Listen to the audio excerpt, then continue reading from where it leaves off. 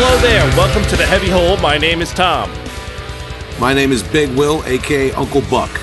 And my name is Justin J-Wall Vila over here on Heavy Hole Podcast going on right now, Cinco de Mayo. How are my friends? How are you? How's it going?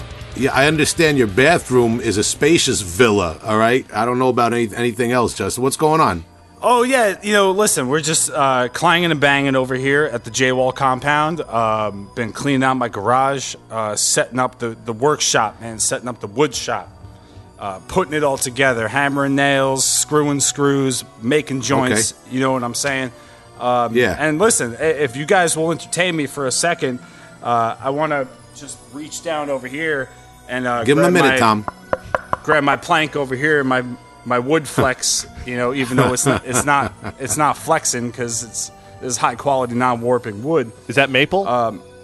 You're damn right. Okay. It's flamewood maple. You see it on all your Gibson tops right now, but I got it in plank form. And I'm sitting here, while, mid-sanding of this beautiful Adirondack chair that I'm constructing right now in my wood shop. And I'm like, this shop deserves a name, right? And this deserves a name worthy of the Heavy Hole and the acceptance of my two friends right here. So let me run some names by you and listeners of the Heavy Hole, man. Feel free. Heavy Hole Podcast at gmail.com. Let's go. Like, all right, here we go. Five nails through the plank. All right.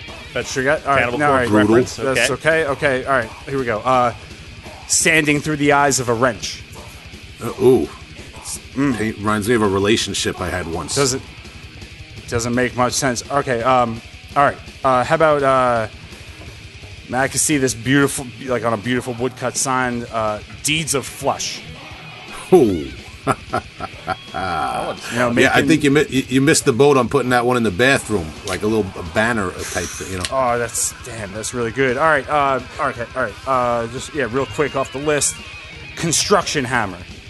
It's the opposite of demolition. Shout to Demolition Hammer. That's right. Yeah. New York. OGs from New York. Okay. All right. Nails. All right. No. All right. No, we're not going to do that. All right. Okay. All right, Justin, we got to cut you off, man. This is a great idea. Let's do it. All right. Okay. No, Justin, you're done. I like the idea, but we got a cool interview coming up. I don't have much of a week, by the way, because we're all inside still. It's cool. I'm having a good time. Will, how are you feeling? Feeling a lot better, man. I'm feeling A-okay. I took advantage of some extra time to listen to lots of progressive death metal through the weekend. I'm pumped. I'm ready to go. I'm on my third cup of coffee today. Right now, Justin, I need you to page your Milwaukee Tools representative and try to find me a size 4X spacesuit. Tom, I need you to fire up the satanic spaceship because we need to get Mike Browning on the phone via a huge intercom like Star Trek. All right? Put him on. Let's do it.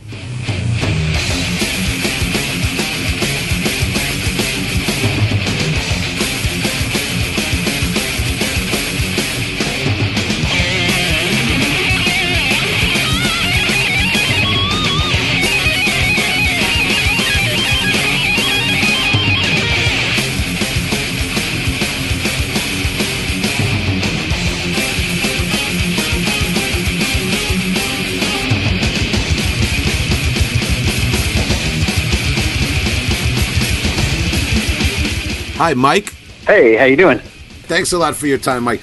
Mike, speaking of your time, like I always say on the show, we're trying to be respectful of your time, and we have a lot to get through with you. Is it right if we kind of start the line of questioning? Sure, man. I'm ready. Awesome, man. We got a lot of questions about Nocturnus AD, after death, things, all that stuff. But you're famously from Tampa, Florida, right? Yep. I was born here and still here. Are you from a particularly musical family? Not actually musical. My mom, back in the 70s, she sang in a 70s rock band. Not anything big, just like locally stuff. That's crazy. Yeah, I used to, they used to practice at our house. So, I'd see him, bring all the drums and stuff in and start practicing, and they did like Janis Joplin and Creedence Clearwater Revival, stuff like that. Yeah. Not heavy rock, just regular type 70s rock. Yeah, it's a cool experience, though.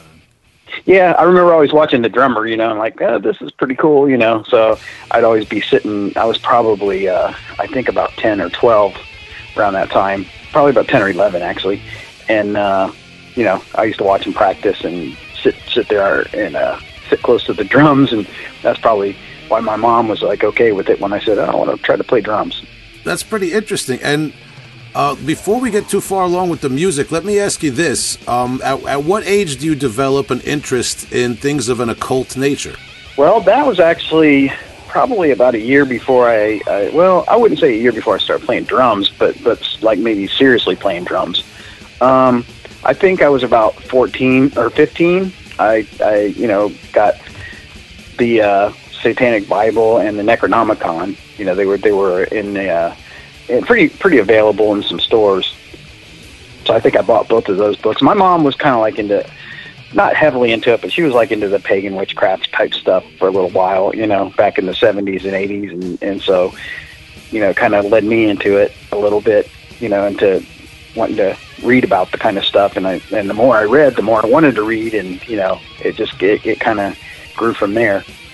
Wow. And, I know from research, we listened to a lot of other interviews you've done in the past. You mentioned the Necronomicon, and I heard you talk about, if I got it right, that some of your vocal patterns are influenced by chanting from the Necronomicon. Is that accurate? Yes. That's what I kind of describe my vocals as, more of a chanting style, because they're what I realized was, and I didn't even think about this, is most people, when they write lyrics to a song, they write the lyrics to the melody, the guitar and stuff like that. And I noticed I didn't really think about this for quite a long time, and I was doing it, unconsciously, but I was basically writing to my drum patterns, vocals, so I could sing and play. So when I started writing vocals for myself, so when I started singing in Morbid Angel, I was trying to write along with the drum, I guess you could say, along with drum rhythms more than the guitar rhythms. So it kind of came out like more of a chanting style than more of a singing style. Do you think that diving into heavy music was conducive for that, since melody kind of goes out the window a little bit more with the performance of more aggressive vocals? Yeah, that's a great way to look at it. I totally see that. The first form of anything was drums, basically. Even back in the caveman days, they had drums, and then they started chanting along with them. And, that was basic occult stuff, too. A lot of shaman and Aboriginal tribes, stuff like that, they all chant and play drums. And that's a good way for evocation, for evoking things. Yeah, absolutely. Or invoking things, too. Yeah, very primal approach. And exactly, that's where it all starts, Yeah, and speaking of where it all starts, was something I was going to ask you. You just explained to us how, your mother had an interest in forms of witchcraft, I guess you could say, and music and rock music and things like that. But something I was going to ask you is, you're in high school in the early 80s, you're into heavy metal and the occult, and this is a period that we talk about on our show from time to time that was called the Satanic Panic period, where you had sensationalized in the news, the infamous Judas Priest fans and the teenage so-called satanic cults and things like that. What was life like for you around that time, being a teenager, into that sort of thing when the culture was focused on it so much? Well, I kind of was into it a little bit before that. Like the early 80s, you really didn't have that going on yet. That kind of didn't start till, I would say, the later 80s. The Satanic Panic thing, with Judas Priest and their lyrics and all that stuff. So I was already well into Morbid Angel, and I think I was actually, when a lot of that stuff was going on, I was in Nocturnus and then Acheron. So because I know Vince was when I was in Acheron, he had some big bouts with Bob Larson and stuff like that, and that's when that really the late '80s, early '90s, most of that stuff was happening then. So I was already pretty well versed in my bands and what I was doing, and so it didn't really bother me. I to me that stuff was just natural for me. So I never really thought about it as sensational or anything like that. I kind of used the music to like I said before, evoking things and that nature of chanting type stuff, like from the Necronomicon. Yeah, and as we move forward, people know, there's like in the book Choosing Death, and it's been documented very well, your history with Morbid Angel. You went to high school with Trey, right? Yep. But we actually, that's where we met. Yeah, and then you guys went on to form Morbid Angel. I wanted to ask you about somebody. I'll just say respectfully, we know that you have lost several friends the last few years in the Florida metal scene.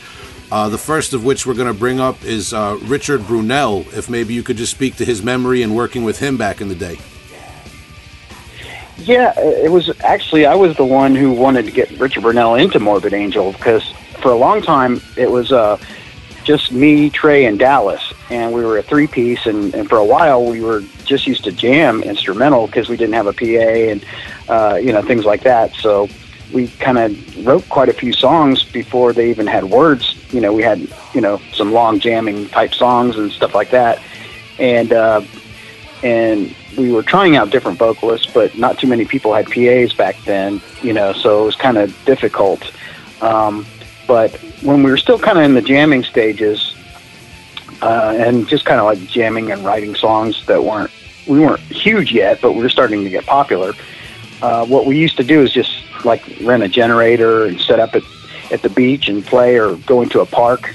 There used to be this park, well, it's still here in Tampa, with this big hill, and we used to take all our stuff up to the top of the hill, and they had plugs up there, like a little pavilion kind of thing, and we used to just play there. And we'd get these big crowds. Since we didn't have vocals or anything, we would just be like jamming. It would sound like a really heavy Jimi Hendrix type of thing with just the three of us. But there was this house where this band called Power Surge. They were kind of like a heavier Queensryche kind of band. They were on Roadrunner, but they had a house, big party house, and they used to have huge parties every weekend. And I used to go to a lot of them, and I was at the party one time, and I met this guy there, which was Richard Brunel, and, I'd been trying to convince Trey for us to get a second guitar player, because he'd love to play so many leads, and I didn't want to stop that, but half the night, we had leads going on. So I said, man, it'd be so much better if we had rhythms under those leads, and then, you could even trade off leads and things like that with Judas Priest and Iron Maiden coming out and Slayer. It was like, we should definitely have trade lead offs and harmonies and things like that. And so he kind of saw the situation as a benefit. And so we tried out Richard. He was the only guitar player that we ever really tried out. And right away they just kind of clicked together. So it was a cool thing. I saw him at a party, asked him if he wanted to join Morbid Angel, and he's like, yeah, I'll try. He was a very shy person, which was, it was kind of hard to get him out of his shell. So was Trey, but I'm not worried about that kind of stuff. I've played in school bands and stuff like that. So before I ever was in a band, I did marching band in stadiums for like the Bucks, and we did a Miami Dolphins game. So I've played in stadiums before I, before I even played in a metal band, marching band. So it didn't bother me to play in front of people. And we got Richard, and things, started really shaping into real songs at that point. And Dallas ended up singing, and Richard tried to do some vocals as well, but every time he would sing, he would stop playing guitar. So that really wasn't going to work, with the situation. And we did a couple shows with just me and Trey and Dallas, and then we did a few more shows with Richard, Trey, and me and Dallas. And Dallas ended up, he was big time into drugs, and he got busted and went to jail for like quite a while, like 10 years the first time. And So we kind of got in a situation where we had to get a main vocalist, and at that point I knew the words, I knew what the band was about, and I listened. I liked Exciter a lot, and they had a singing drummer, so I said, let me try it. It's not going to hurt to try, and it just kind of worked. It just kind of clicked at that point. So I started singing, and Richard quit singing, and I was singing and playing drums, and then we got this guy John Ortega on bass, and he was the one that replaced Dallas, and then we got signed to Goric Records, which was owned by David Vincent, and went and recorded the Abominations of Desolation album. So that's basically how that all kind of went into play. Yeah, and like I said, the story is very well documented. That how you ended up leaving Morbid Angel. I don't know if you want to get into that, but I've heard you tell the story before about how you ended up. I think you kicked Trey's ass, kind of, right? Yeah. I mean, what happened was, we recorded in April, the album, and Trey ended up staying up there, and we went up to Charlotte, North Carolina, to record the album, and it was actually in a country music studio. So the engineer there knew nothing about metal, but David had hired Bill Matoyer, who is pretty famous on Metal Blade. He worked on the first Slayer, the first Metallica.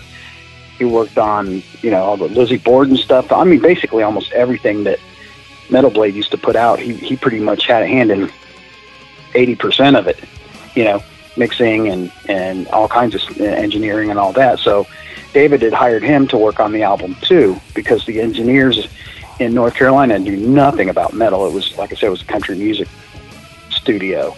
So we recorded the album in like a week, and then David sent all of us home and kept Trey up there for the mixing. And we didn't know that was going to happen. We figured, we're going to work on the whole album. So all the ideas I had, stuff like that, I never even got to implement into the album at all. It was just like, as soon as I finished my vocal tracks, it was like, okay, now you guys go home. And we're like, what? Yeah, I'm going to keep, David Vincent said that. And I'm going to keep Trey here for a week, and we're going to mix the album. So I was like, well, what can we do? He was making the decisions. It was his label. So we did that. And when Trey came back, he was just like a completely different person. He acted completely different, and he told me in confidence, we got to get rid of John Ortega, the bass player. And, I was thinking, I didn't really like David from the beginning, to tell you the truth. And I thought he wanted to be the bass player, but he had a band too, and they needed a guitar player. So what I found out was that he was trying to convince Trey that whole week to quit Morbid Angel and join his band. But Trey didn't want to do that. At least at the time, he didn't want to do that. So when Trey got back, he said, we got to get rid of Johnny. But we had that one show at Rocky Point Beach Resort. You've probably seen the video. It's pretty popular. That was in May of '86. Yeah. So we played that show, and I had John Ortega, and we'd already recorded the album by that point. And so we played that show, and then Trey's like, well, we got to fire Johnny. And David found a bass player for us who lives in Atlanta. That was Sterling Scarborough from, that I ended up in Incubus with. So Sterling came down. So Trey fired Johnny, and Sterling came down from Georgia, and the devil came down from Georgia. And he started learning our songs, and we did another show with him, with Sterling. We did one show with Sterling. And what was happening was that Sterling was going to go ahead and re-record all the bass tracks on the Abominations album. So we were kind of waiting, for that to happen, and we were working on some of the Incubus songs that Sterling had. They were going to be Morbid Angel songs, like Reanimator's Mutilation, stuff like that.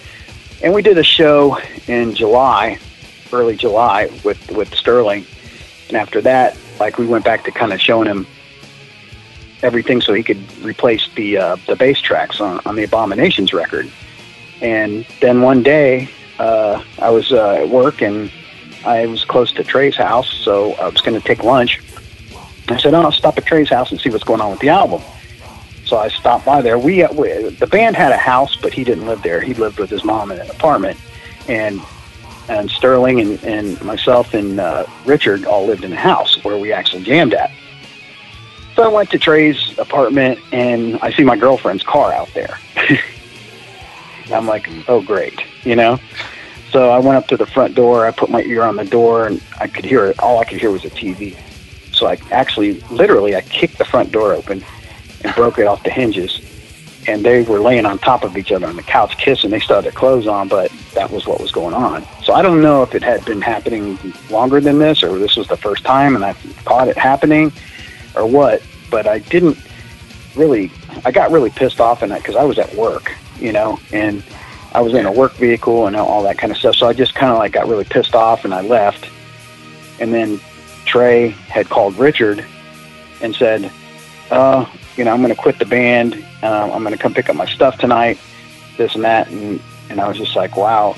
You know, so when Trey got there, I tried to talk to him about it, and he was like, no, I'm going to leave and I'm going to join with David Vincent and his band. Trey had came up with the name Morbid Angel, so it was kind of his situation anyway, you know. But he said he was quitting and all that, and I went into a rage and I just beat his ass like really bad. I was throwing him up against the walls, and Sterling was laughing at Trey, and Richard went and hid in his room, and I beat the hell out of him. And the next day, Richard was like, "Oh, Trey called me again, and I think I'm going to go to North Carolina with him and join with these guys because they got a bunch of money and they got, you know, all this and that, the record label, and we're not going to put out this album now. Trey doesn't want to put out the album." So that's basically how all that happened.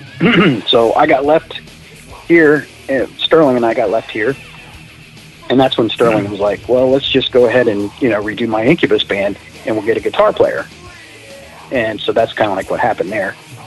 Yeah, you know, I apologize for being blunt, but it's obviously it's a story that you've been very frank about over the years in other platforms. My follow-up question to that would be, have you ever, I guess, so to speak, made peace or reconnected with Trey since that? Like, at first, no. You know, of course not. When he moved, and then he was, like, at first, he was even talking a bunch of stuff in the zines about me and Sterling and this and that. And, you know, all of a sudden, the album was terrible and not good enough. But for those couple of months after we recorded it, he loved it. And there's, you know, plenty of documentation of that, too. You know, so it was all of that. So I got kind of mad for a while. But then by the time they had got back to Tampa, they moved, you know, Richard and Trey had moved up there to North Carolina, and they stayed up there for about a year or so. And then they put out that Thy Kingdom Come thing with Wayne Hartzell on drums. They hadn't even got Pete yet at that point. And kind of like after that, when they by the time they got back to Tampa and moved back to Tampa, it was like around 88, I think it was.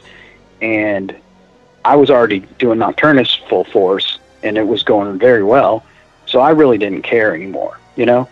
I was one of those kind of people where after we got in a fight, I figured, okay, you know, the girl's done with, I'll beat up Trey for what he did, and he won't ever do it again. I didn't expect the band to fall apart and all that, you know? Yeah. You know, back then in the 70s, 80s, you know, you used to get in fights all the time, and nobody sued anybody, nobody called the cops on anybody, nothing like that. You just dusted yourselves off and, you know, did what you did after that, you know? And that's what I thought was going to happen, but it didn't. Yeah, all things considered, that's a pretty gentlemanly way to go about it. Well, you know, it used to be, but now that doesn't happen anymore. Oh, yeah. You just don't see anybody fighting without somebody calling the cops or somebody getting sued. So I'm sure if that had happened today, it would have been a whole different situation. I probably would have ended up in jail and probably with a lawsuit. And it would have been on Twitter is what if it happened today, and then court of public opinion, you know, you would have had 900 other people. Yeah, there's no kind of social media back then. Everything had to be done through snail mail, and it took, you know, sometimes a month, you know, to write somebody, especially somebody in Europe. You know, you'd write somebody snail mail back in the 80s, you wouldn't hear back for a month, you know. So it's not like today, that's for sure. News didn't spread that fast back then. That speaks to the power of all those zines back in the day. That's the only way you heard about certain bands, or like an instance like this, like like you said, Trey said some remarks about the album or whatever in a zine. It was very powerful back then. Right. And at that time, I didn't have a big band like they did, so I really had no voice back then. I couldn't retort and say anything back to any of the stuff that was being said about me. It took a long time for people to realize, because even to this day on the Morbid Angel website, it says that Abominations of Desolation is a demo, and it's not. It's the real first Morbid Angel record. I don't care if it was released or not at the time. It was recorded as an album, and we had a record contract, and I posted the record contract. I still have it, the paper contract, so I posted that. There's a few people that posted like letters back and forth with Trey in that one time after we, in that little bit of time after we recorded the album, where he was talking about the album coming out. He even put out a zine himself, Trey, and I have a copy of it called Abominations, and it's got advertisement for the album coming out in it. So there was and there's actually a rehearsal too. These guys from this magazine called Megawimp, I think it was Swedish. It was a European magazine, and they came over to do interviews and stuff like that from Europe, and they interviewed us, and they recorded a rehearsal. It's on YouTube, and you can, when we had Sterling, it's the only recording with Sterling on it, basically, us playing Reanimator's Mutilations too, so that was proven that was going to be a Morbid Angel song, actually, before the band split up. But you can hear Trey in that rehearsal, talking about the album coming out and how fast it was and this and that. For the time, it was. There was, back in '86, there wasn't anybody really doing blast beats. And not that mine are, fantastic or anything like that. I'm nowhere near a blast beat drummer the way Peter is, but, that album, the Morbid Angel album, didn't come out till '88 or '89, actually. So we're talking 3 years before Pete, was even in the band. I was doing these songs. So it is an album. But back to the original thing, Trey and I, we talked somewhat, and he was actually hanging out with Mike Davis quite a bit, and in the early '90s, because he really liked Mike Davis's playing, so they were hanging out quite often. And then they got into some argument. Trey went on tour, and I guess Mike went over there and was hanging out with Trey's wife at the time, and Trey got all upset, and they kind of had a big tiff, and so I guess it kind of happened back to him.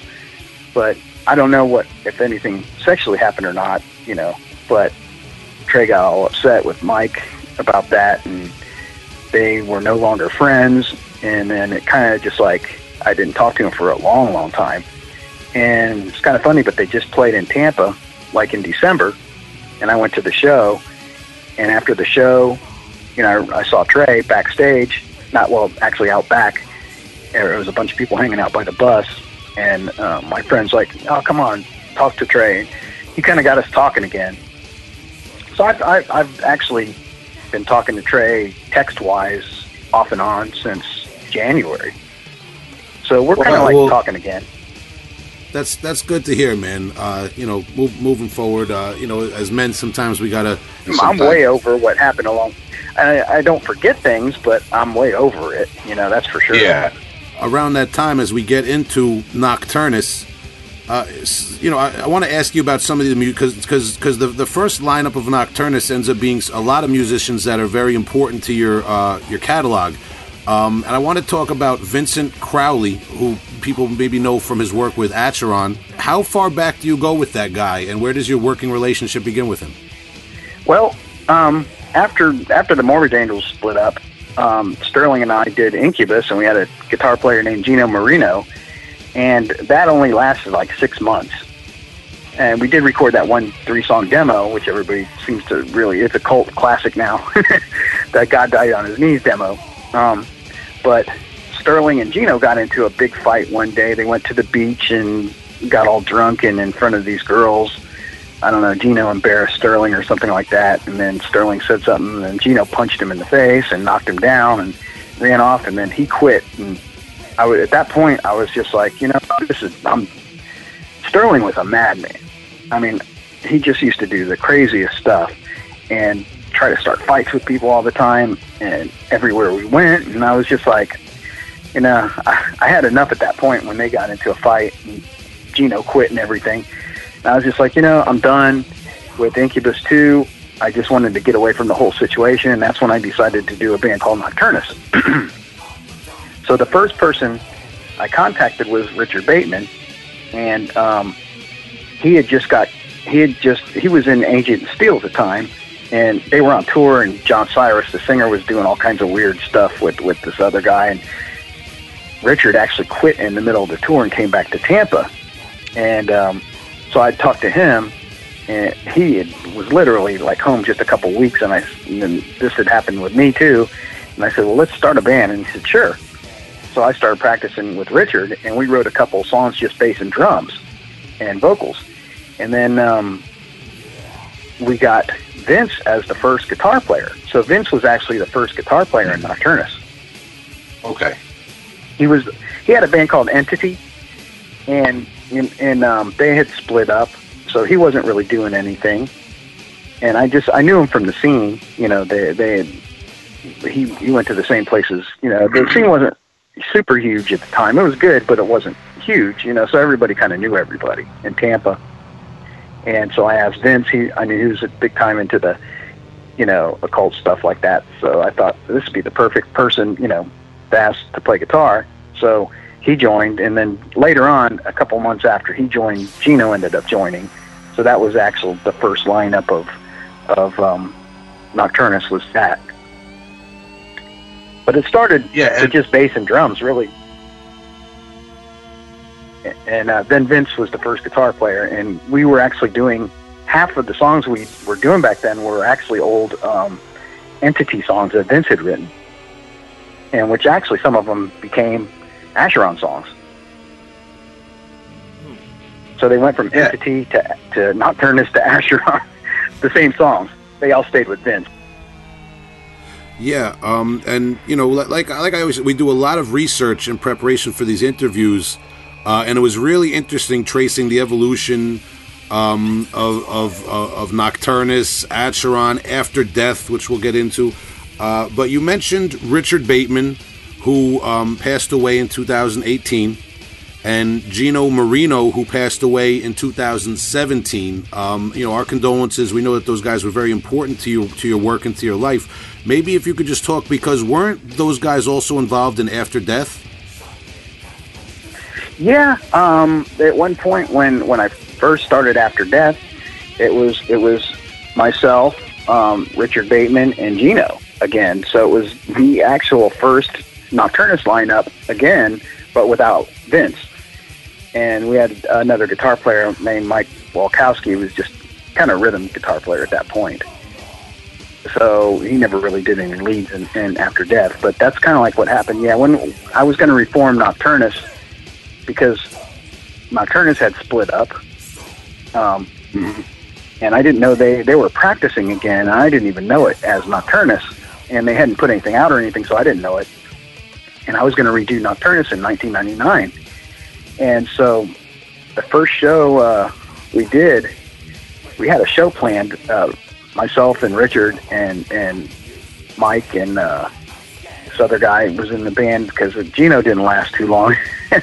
Him and Richard almost got into a fight. Gino was the type of person that he liked to start fights too. He drank and started fights with all kinds of people.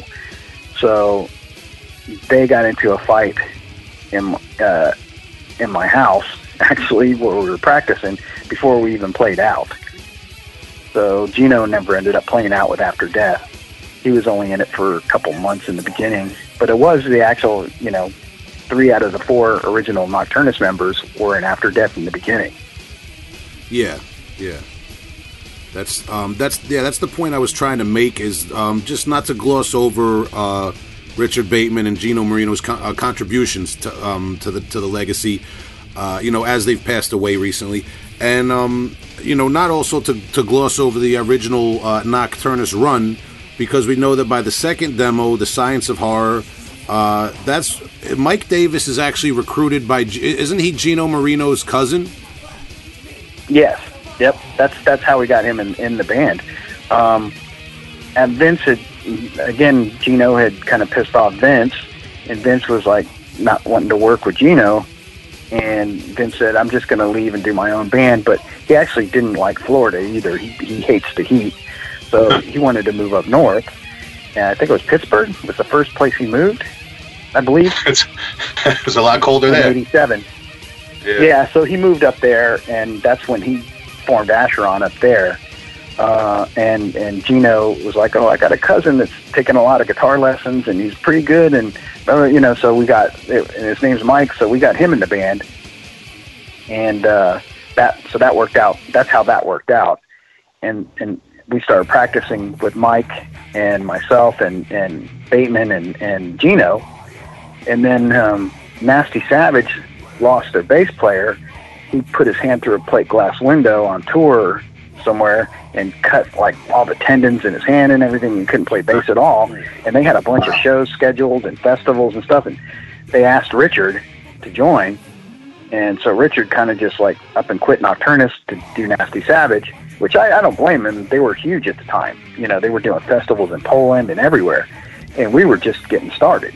We hadn't even really hardly played out yet, but a couple local shows. So Richard quit. And that's when we got Jeff Estes. He was a friend of Mike Davis's. They went to school together. And that's actually how we got Lou Panzer on keyboards, because they all three went to school together. So that's kind of like how the band kind of changed around. Yeah, the whole dynamic of the band kind of changes. Now, back at that point, did you start seeing it as maybe like a Team A, Team B dynamic within the band?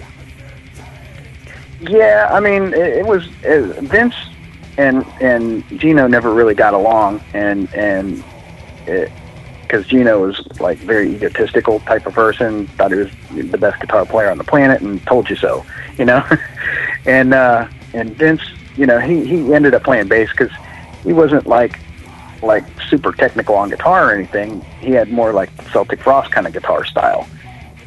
And that's probably why you went ahead and started playing bass instead, so he could sing and stuff like that. So I guess Gino was kind of intimidating Vince quite a bit, and Vince didn't want to put up with it, so he kind of just quit. So that's kind of like how that happened. And then Gino got Mike in there because it was his little cousin. So he thought, this guy will be underneath me too. But then Mike kind of got better than Gino. So it's kind of funny, but yeah, it kind of A-B'd like that, the whole band from the first demo, which was, myself, Bateman, Vince, and Gino, was completely different from the Science of Horror. Even though it was Gino, Mike, me, and Jeff Estes and Lou on keyboards. You guys go on to record The Key, which is put out in 1990. You get signed to Earache Records. And at that point, because we know that by 1992, Mike Davis, Sean McNenny, if I got it right, and Lou Panzer, they copyright the name, and they kind of do something behind your back, which I wanted to get into. But I just want to know, before that happens, did you ever feel like there was a rift between you guys leading up to that? Well, it was kind of weird, because we right in the beginning, Jeff Estes was drinking a lot, and he didn't end up. When we went to 2 weeks before we recorded The Key, Tom Morris came out to watch us practice, and so he wanted to kind of get a feel of what the album was going to be like. So we start practicing for Tom, and after we played a song, Tom was like, Jeff, can you play that bass part? I want to see what you're doing there and how you're playing the bass and how your sound is.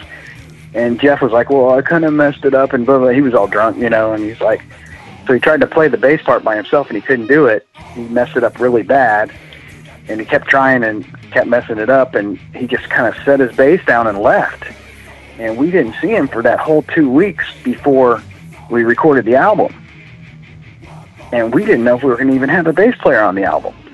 So we go to record the album, and there Jeff is, before we even get to Morrisound, in the parking lot of Morrisound, drinking beer, arguing with his girlfriend in the middle of the parking lot, drunk, 9 o'clock in the morning.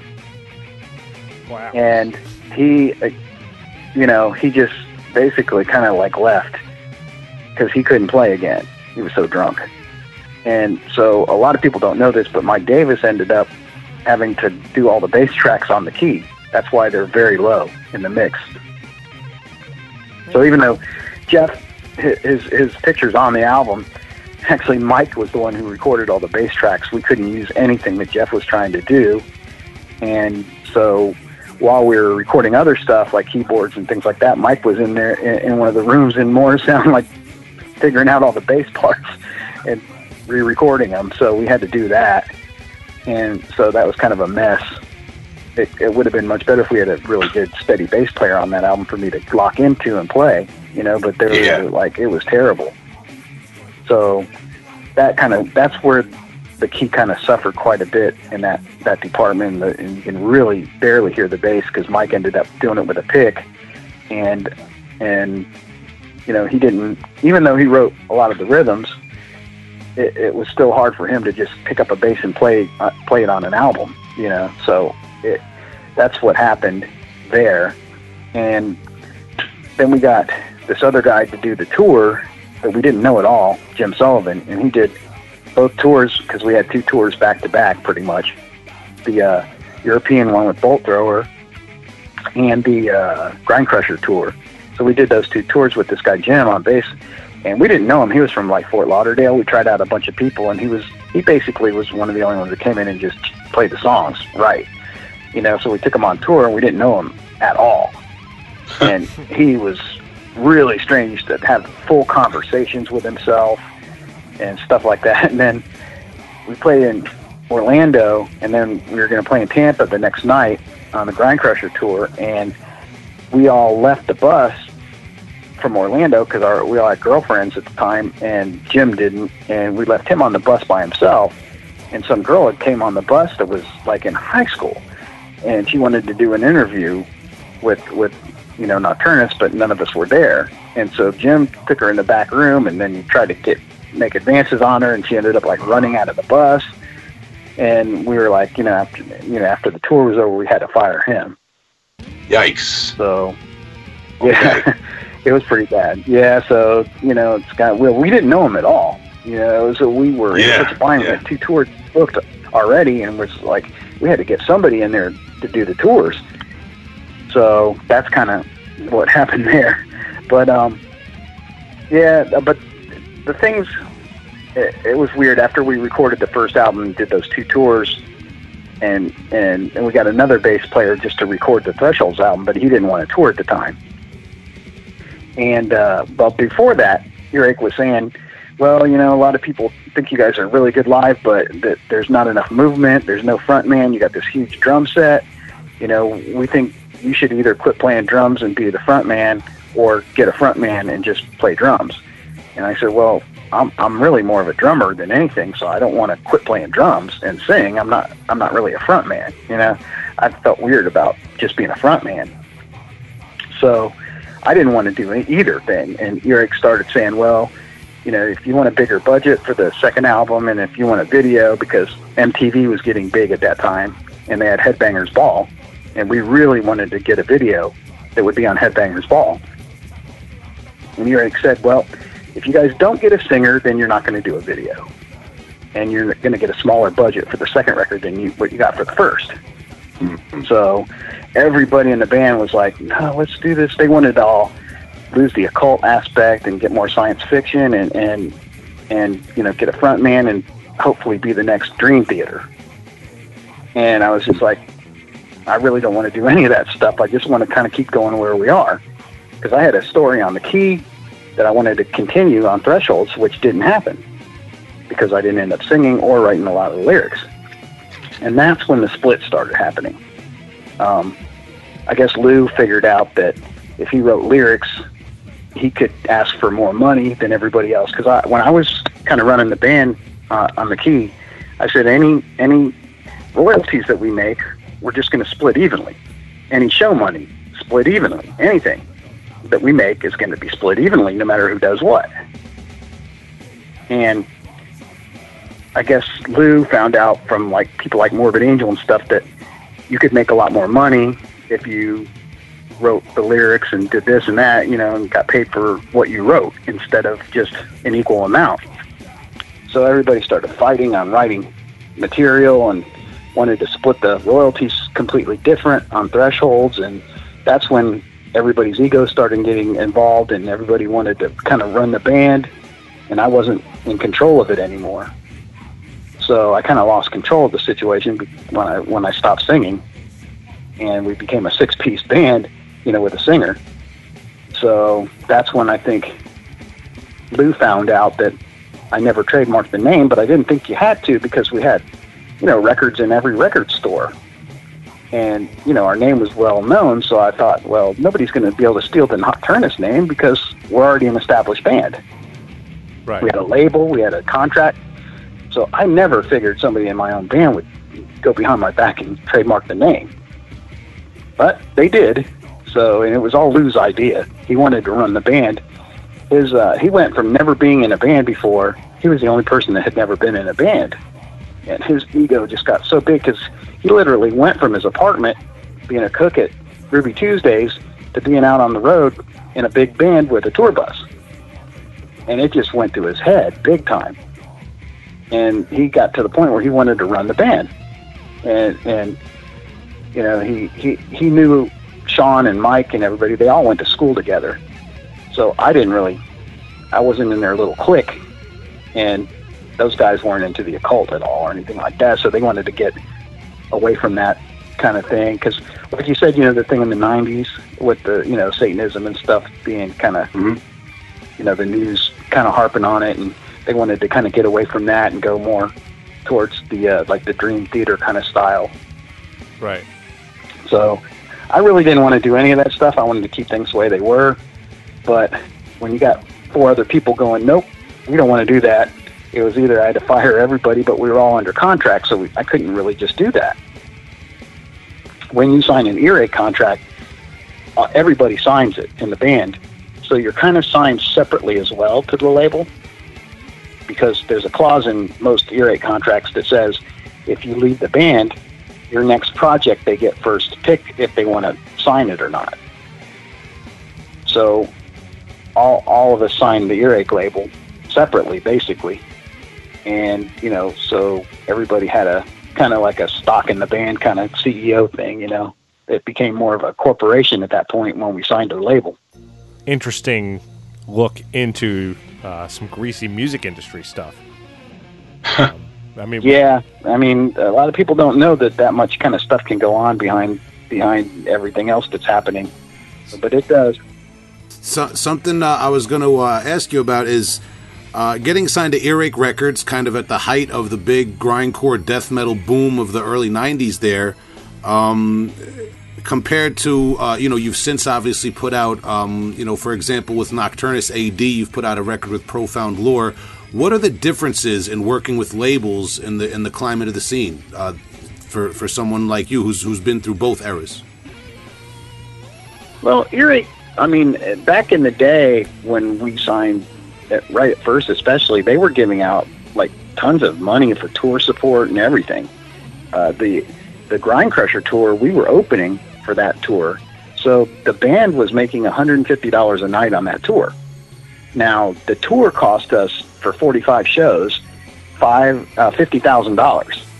So you can do the math, and $150 a night does not equal $50,000. Yeah. So we lost. You know, they gave us $50,000 tour support to do the Grind Crusher tour because we had 2 tour buses, you know, one for us and Godflesh and one for Napalm and the crew. But all that stuff had to be paid for. So our share of one bus, you know, half of a bus for 45 shows, 2 months was huge. Gas, the driver, hotels, food, everything had to be paid back. And we were only making $150 a night. So we lost every bit of royalties that we would have made off the key basically for doing the Grind Crusher tour. But back then, a band could sell, the Key sold like 70,000 copies back then. So it did sell very well. But, all of our royalties pretty much went to tour support for a tour that we were really making basically no money on. Wow, that sounds incredibly frustrating. Yeah, I mean, like today, a label would never be able to give you tour support. They just can't, Back then, I mean, Morbid Angel, I think their third album was close to $100,000 budget, recording budget. And King Diamond spent way over that on some of his albums. Yeah. And these days, a band's lucky to get $3,000 or $4,000 for recording. Yeah. Absolutely, and I just bring up, you're working with more of modern labels because I've always made the point that probably even the last decade, we've been seeing like a death metal renaissance, so to speak. Death metal is very popular again. Unfortunately, obviously right now with the epidemic going on, the pandemic going on, a lot of these tours and cancels and festivals are canceled. But the last several years, it's been like a very fruitful environment for old school death metal and death metal bands. And it seems like with promoters and labels and fans, there's it's maybe a more friendly environment for bands. Would you say that? Oh, for sure. Like Profound Lore, when we recorded, we hadn't actually, Nocturnus AD hadn't put out anything yet, and not even a demo or anything. So we had recorded like six of our songs ourselves, and we put one song out just to see what would happen, and it blew up. And I had like 6 or 7 at least labels write us, and I didn't even like send one demo out to anybody at all. We put it on YouTube and we put it on Facebook, and that was the only 2 places we put the song out. And I had so many labels writing and saying, we want to sign you, we want to sign you, we want to sign you. And I told every label, I said, we want a very good budget, not huge, but good, and we want a 1-song video, and we want, very good promotion in some of the color magazines. And those 3 demands, are more of a 90s kind of demand, I would say, rather than a today kind of command, because I would say that 95% of the labels said, well, we can't afford that. We can't afford to give you a budget for a video. And I wasn't talking a huge budget. Like I was saying maybe like $2,000, which is not that big. No. To do a really good video. And pretty much every single label said, we can't afford that. And I said, well, how are you going to push our band if you can't even afford a $2,000 video and full color ads? How do you expect us to sell any records without those things? So I set the standard kind of high for us to get, as far as the demands that we wanted. And I don't think they're that bad. I wanted a good budget to record and, some color ads and a video. That's all I asked. But like I said, 90-something% of the labels said, we can't do that. We don't have that kind of money. And Profound Lore was just like, okay, tell me what kind of video you want to do. Tell me this, tell me that, what do you got?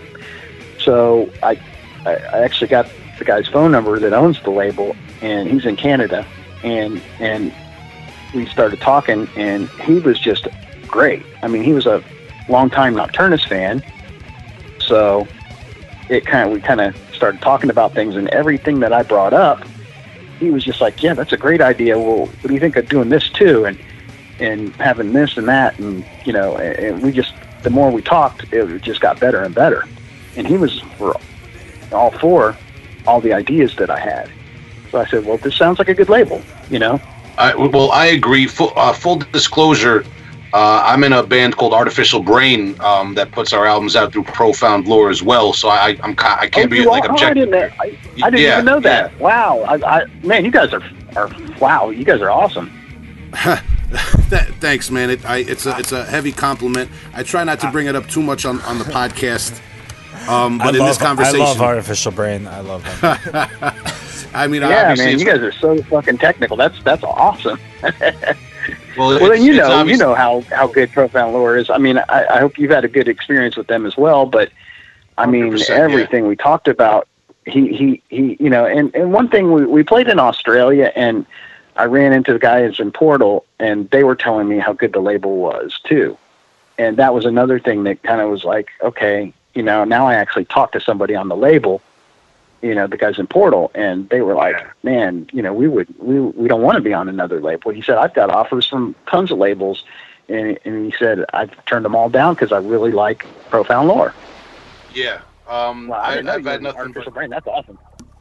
Yeah. Yeah, but it's funny because in most of our interviews, people ask us about Nocturnus, you know, obviously like the science fiction death metal thing, you know, and obviously we always, you know, we always say, of course, Nocturnus is the, you know, one of the big influences for science fiction death metal and all that sort of thing. But, you know, I mean, while we're talking about Paradox, which is the album that Nocturnus AD put out on Profound Lore, is there any plans for new material coming out, a second album or anything? Yeah, for sure. Well, we signed a 2-album deal, so with an option for a third. So for sure, we were already working on new songs, and we're working on our 4th new song. Music-wise, I hadn't started on any of the lyrics, but I got a ton of ideas. I basically I probably have 15 or 20 song titles that, with the song title, I kind of have the whole story in my mind already. So I come up with a title, and it kind of has a whole story that goes along with it, like a book, you know, like this is going to be the title of this book, and you kind of have the whole story in your mind, but you just got to write it out.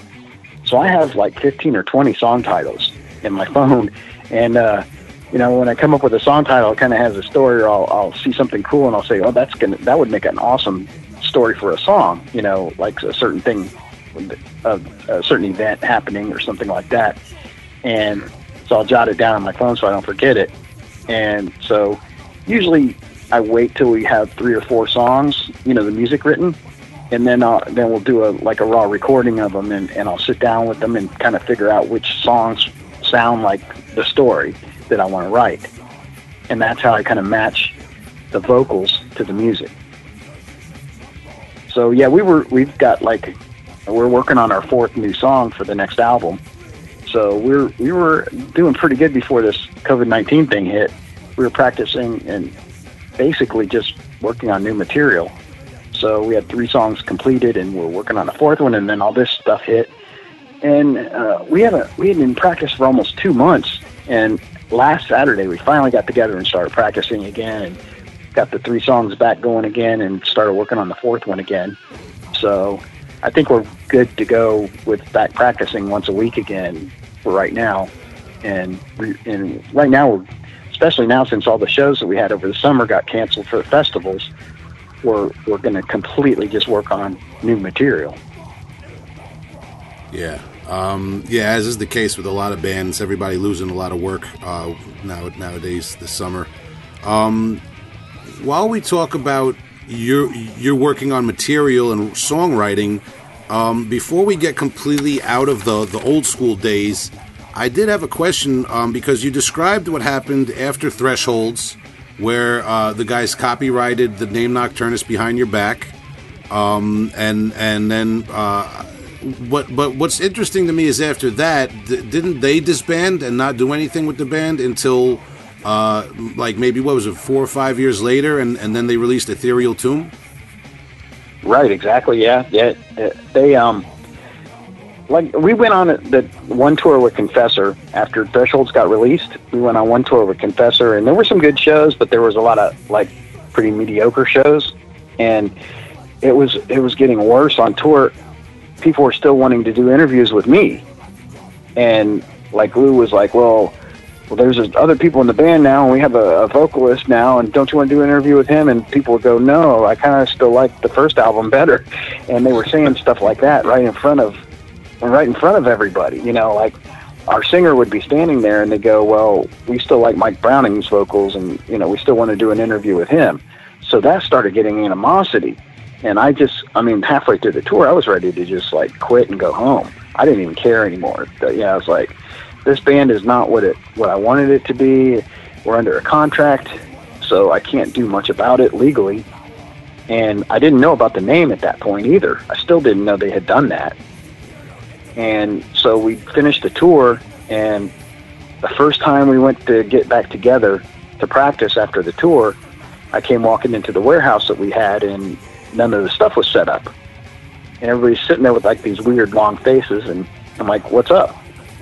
And they're like, well, we've been talking, and we think, well, at that point, I should say that I already had talked to Vince and was going to do Acheron as a second band. And I told Vince that I would play on the next Acheron record with him. So he had literally got a warehouse just 2 doors down from our warehouse. And I was going to go back and forth and practice between the two bands. So when I walked into the warehouse, they fired me. And I said, well, you can't fire me from my own band. And they're like, well, we own the band now, too. We talked to Earache, and they said it was good. And they never really did talk to Earache, but they told me they did. And back then, there was still no internet. So I couldn't just go, what's going on here, and hop on the internet and talk to somebody in Earache. Yeah. So they told me that they had talked it over with Earache, and Earache thought it was a better idea, that I just join Acheron and this and that. And, they wanted to do the third album. They wanted to completely get away from anything satanic and be total science fiction. And they were like making these decisions for me, saying, oh, we knew we weren't happy already. So we think you'd be happier in a band with Vince, and you can do your satanic thing and blah, blah, blah. And so I was like, at that point, I was just like so tired of the whole thing. When we were on the Confessor tour, like Mike Davis and Lou actually got into a fight one morning. I heard some scrambling going on, and I woke up and they were outside the bus on the ground, rolling around, punching each other. And so everything was imploding already at that point.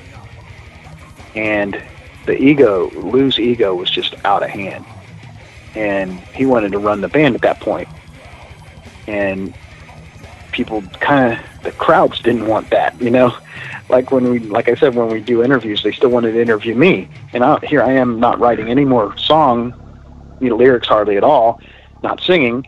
I'm like, well, I don't have much to do with the band anymore. None of the stories that I started on the Key got continued over to Thresholds like I wanted to. There's not one thing from Thresholds connects back to the Key.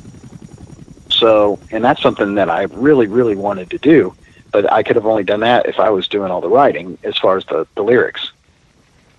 So, that didn't happen. I was just like kind of over the whole thing. I didn't like the guys anymore. They had changed as people. And so at that point when they said you're fired from your own band and we own the name now, I was just like, you know what? You can have it. And I just walked out of there. I walked down, and Vince happened to be down there, and he came. I told him what happened. He goes, what? And he couldn't even believe it. I said, well, it looks like I'm in Acheron full time now. He goes, well, let's go get your drums. So we literally walked down there and picked up my drums and walked them back to that warehouse, and I was in Acheron the next day, or that same day. So I was kind of happier at that point, too. It was like I knew Nocturnus was falling apart at that point.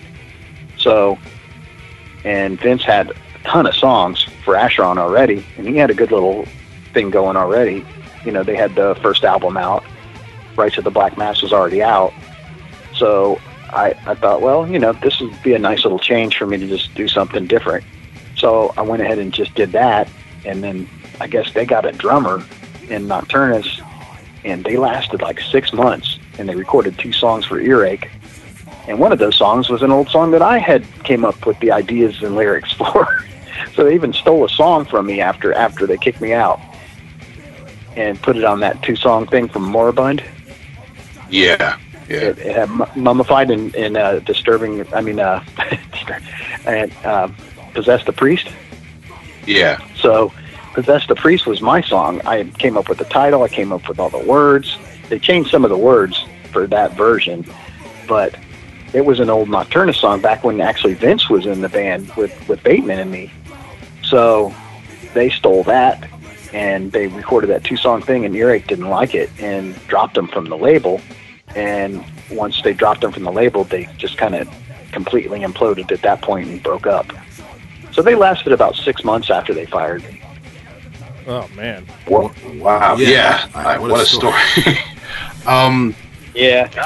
Can I ask one question about that? How long had Lou and the other guys copywritten the name while you were still in the band? Do you know when that took place? Well, again, you have to realize this is when we only had snail mail, right? Right. And it takes a while to trademark a name. So I believe probably right after we released Thresholds, Lou probably sent in, and from what I found out was there's 3 people on the trademark: Lou, Sean, and Mike. Now, they didn't tell Mike about it. It was basically Lou came up with the whole plan to steal the band from me, and Sean they were like best friends, so he kind of like went along with them on that. And funny, because Sean didn't write one thing on the key, nothing, so the 2 guys that did the least amount in the band stole it from me. So yeah, but like I said, at that point I really didn't even care anymore, and so I don't think they even got an answer till probably we got back off the tour with Confessor, and then once Lou found out that he owned the name, that's when they went ahead and fired me. Lou and Sean knew right from the beginning, but even Mike had told me later on, because until they actually told me they wanted to fire you and they own the name, but they put my name on it too without even asking me, because at that point I didn't know what to do, and I just kind of like went along with it. Because he told me he was kind of sorry that he ever did that, because they didn't last very long anyway. Right. But so people got greedy and it ruined everything. Basically, that's the truth. Wow. And did you? I guess we know with Mike Davis. Did you ever reach any sort of resolution with Lou Panzer or Sean McNenny, or was there any kickback from them over Nocturnus AD? No, I still don't have anything to do with either one of those 2. I could care less if they were rotting in front of me. I'd probably help them rot. So they can fuck off for all I care. Okay. Now, Mike Davis, like, he told me he was sorry about all that, and he shouldn't have went along with it. But he said at first, when Lou did send the trademark in, they put his name on it, but he didn't sign anything. He said Lou was the one that was the main person that did it all. And after we got back off the tour, Lou told him, "Oh, I own the name now, and we're going to fire Browning and this and that." And he just kind of was like, "Well, whatever." He was kind of getting fed up with the whole situation as well, really. Like I said, they were even fighting on the tour. Yeah. Keyboard players, right? Yeah, they really are. I mean, that's what it came down to. Lou wanted to run the band. He couldn't stand, his ego got so, and like I said, he wasn't even in a band before Nocturnus. Never. He was a cook at Ruby Tuesdays. So he got put in a really good situation, and his head blew up. Yeah. Got this huge ego, and he wanted to run the band. And that's the same thing that happened the second time with them. After they put out Ethereal Tombs, it happened again with Lou. Speaking of Ethereal Tombs, my last question about those guys is, did any of your ideas or your material actually make it onto Ethereal Tombs?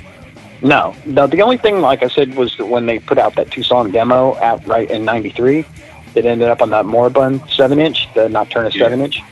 That one of the 2 songs was actually a song that Bateman and me and Gino and Vince were playing back then.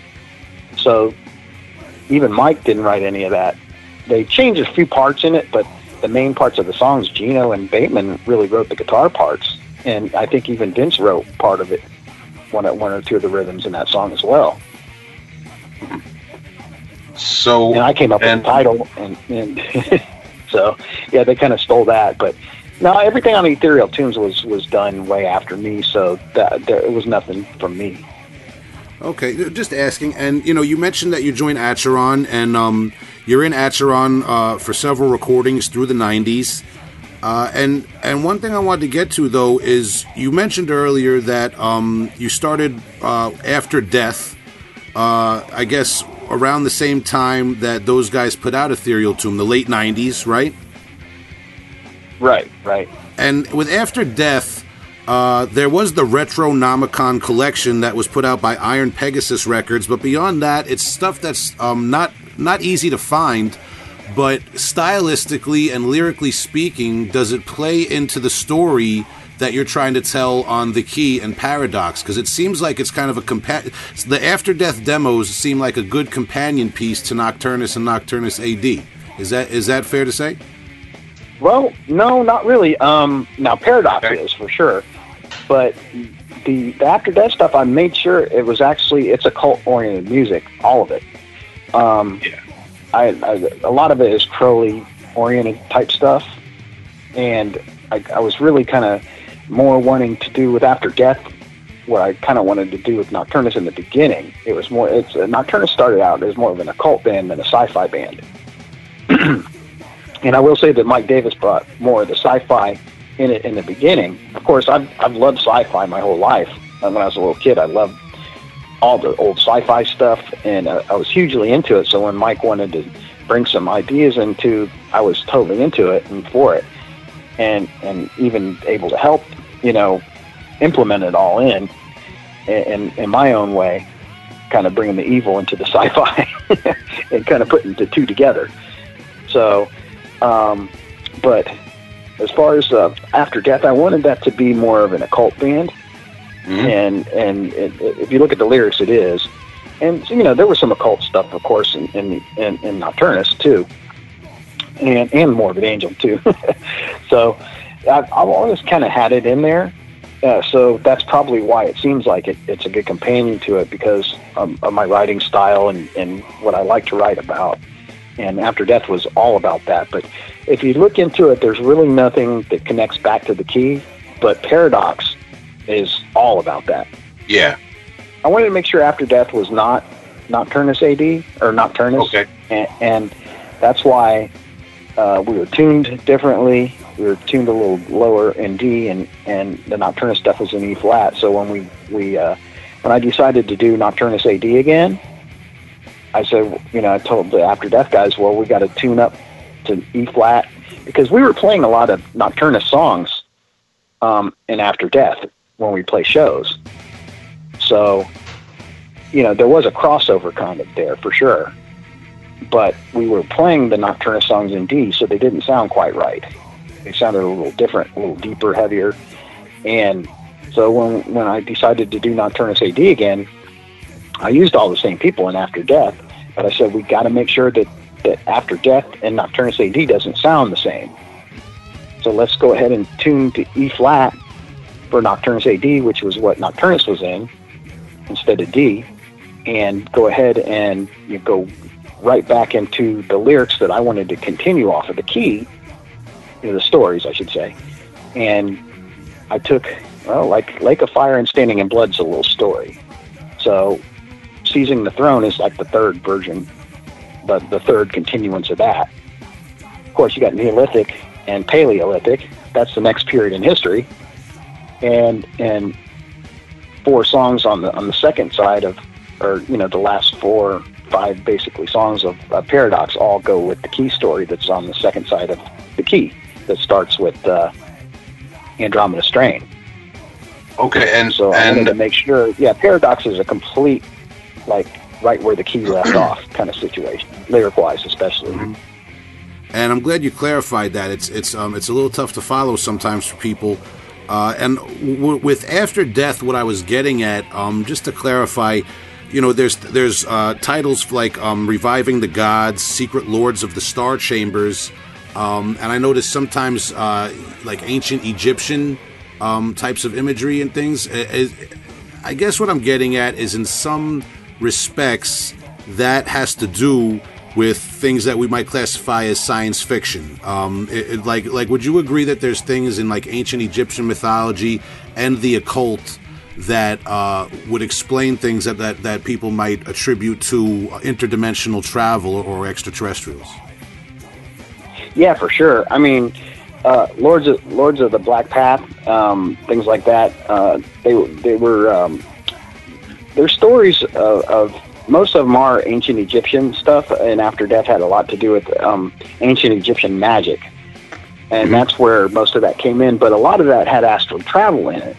So that the Star Chamber was something that is actually a magical thing, where the priest that were when the pharaoh died, and they would have the ceremony and take all the entrails out of the pharaoh and put them in canopic jars to prepare for putting them in the tomb. The priest would perform a secret ritual where they would actually take out the pituitary and pineal glands from the pharaoh, and they would eat it, and it would actually be like DMT, and they would go on this trip basically, and they would go to this room where all the gods, like the Egyptian gods, were, and they would converse with them. So that's kind of like where the Star Chamber song came from. It's about that secret ritual that the priests would do, where they eat the pineal gland and pituitary gland, and the DMT that's in there would make them have an experience to where they would actually go into this chamber and be able to speak with the gods. Because the pharaoh was the only one that was supposed to be able to do that. But once the pharaoh dies, the secret priest, the priest of the pharaoh, in the embalming situation, they would actually eat the pituitary and pineal gland and have a DMT experience where they would meet the gods in a secret room. Wow, that's pretty amazing to think about. Yeah, and more than sci-fi, it's science. You know, it's like science of ancient Egypt, more than sci-fi, because it really did happen. Yeah, I guess what I'm getting at is I think sometimes a lot of what we think of as science fiction are things that we can look for explanations for throughout human history. That's a trip. The big divide between fantasy and sci-fi. Sci-fi still has some basis in technology and history and science in general, and fantasy is just for sure. It just goes wild. Yeah, like how a lot of the chambers and the pyramids, they line up with certain stars at certain nights, and the stars shine through the shaft and shine light into the chambers, and that's how they would astrally travel through that shaft to those stars. So that's the kind of things that I liked writing about in After Death, because that was basically what it was for. And like I said, I've been into Crowley for a long time, Aleister Crowley, and reviving the gods was pretty much like what he did. He took a lot of the Golden Dawn rituals, which were situated in Christian mythology, and using Christian god names, and he replaced them with Egyptian god names, like with the star ruby. So he would take the formulas that the Golden Dawn would use and replace the Christian god names with Egyptian god names, therefore kind of invoking the Egyptian current, which was what people call the 93 current. Huh. So he kind of revived that. So reviving the gods is kind of like how Crowley revived the ancient Egyptian mysteries and rituals through where they actually came from the Christians, because the Christians stole them from the Egyptians, and the Egyptians probably stole them from the Sumerians. Right. It's a Western magical repurpose of these familiar archetypes, certain things, certain structures. You know what I mean? Yeah, they're definitely formulas. People that are familiar with like INRI that's on the top of the cross. Mm-hmm. That's a magical formula. That's not. People don't even know what that means, but Crowley had a lot of magical formulas that were like Adam, ADAM, those kind of things. Those are actually magical formulas. They're not just names. Right. What was it? INRI was supposed to be King of the Jews or something. Yeah, but that's not really what it is. It's got and even Jehovah, YHVH. The real idea of a YHVH is an actual magical formula as well. So numerically and formula wise. We're tapping into the heavy hole spin-off of the occult right now. We've been very candid in the past, Mike. We've talked to people who have very occult beliefs. We've talked to Christian metalheads and everyone in between, and we're always respectful of people's beliefs. I find this very interesting, honestly. Now, talking like this, I imagine you probably place an emphasis on the idea of music as ritual. You talked before about the primitive nature of vocals and drums. Just what is there in music for you that is of a spiritual nature, or that is like relevant to what we're talking about? Well, I would say it's a lot of that goes into the performance end of it. Like when I play a show, I don't even know what's going on half the time. I get taken over when I start playing a show, and I just let it kind of flow out, because for me, I've made a lot of mistakes in live shows, stuff like that, because I can't control what I do. A lot of bands, they'll go on a tour and they'll say the same things to the same crowds. Oh, you're the best crowd, on this whole tour. They'll say the same things between every song. You can almost like verbatim their sets. From night to night, you'll hear the same things. And I don't even know what I'm going to say in between each song. Yeah, I just kind of like, once I get on that stage, I just kind of like go into another kind of dimension, and I don't even like people around me when I play, like people coming up behind me when I'm playing on the drums and stuff. It kind of gets me out of my zone that I get in when I start to play. It's like, I know even our guitar players, they're like, it's just like a whirlwind. It's like once you start clicking those sticks, we just got to follow you. and it's really strange. It's like I don't like people around me when I play, like around close to me, because I feel like this energy comes out and I just let it flow. Because if I start thinking about what I'm doing with the speed that we play these songs at, and with trying to play drums and sing and remember all that stuff, if I start thinking about something, it's over. Yeah, it's already long gone. It's like if I think about a little mistake that I made or something, that thing's long gone. So if I get stuck thinking about that, I'm already way past that in the song, and now I'm losing concentration of the song itself. And it's weird because I don't really have a concentration of the song. I just kind of click the sticks and go. And that's why I've never wanted to do things with click tracks or backing tracks or anything like that. Everything's got to be done live. I don't want an intro is one thing, to have some of that sequenced. But as far as once I click those sticks and we start playing the actual song, I don't want anything but, I'm like one of those composers that's up front that just goes like Leopold goes crazy, with the wild hair, just like kind of, but that's the way I kind of see it. It's like I don't know what I'm doing when I'm playing half the time, and sometimes I go back and listen to it and I'm like, wow, did I do that? Did I say that? Did I? I don't even remember what I say in between the songs sometimes, and there's things I want to say sometimes, like, oh, go buy our shirt or something, and I won't even remember that. Yeah. Half the times, like, somebody will say in a band, like, you didn't tell everybody to go buy our shirts, or you didn't say this or that about this, and I'm like, sorry, I was in another zone. Once I click those sticks, I'm out of there. I think there's something to be said for that, and something that should be appreciated for anybody who happens to be experiencing your performance in that certain time, because that performance is unique to the time and place that you're in, right? So, Well, yeah, they're all different. If we play two shows, like when we went to Australia and we played two shows in the same place, Friday and Saturday, we did completely different sets. I didn't want to do the same set 2 nights in a row, things like that. It's just, I don't know. You can watch our shows and you'll never hear me do the same thing twice, basically. It's saying the same thing or doing the same thing. Everything's always a little bit different. And that's why, in a way, I don't mind us not being able to tour. I mean, I have a daughter. I have a really good job. I have a house. I can't just take off on a peanut butter and jelly tour, and I can't do it. I can't afford it. I can't afford to do that. I'm not living at home. I've got a responsibility. And so the fact that we only do maybe 6 or 7 shows a year, it makes them, to me, a lot more special.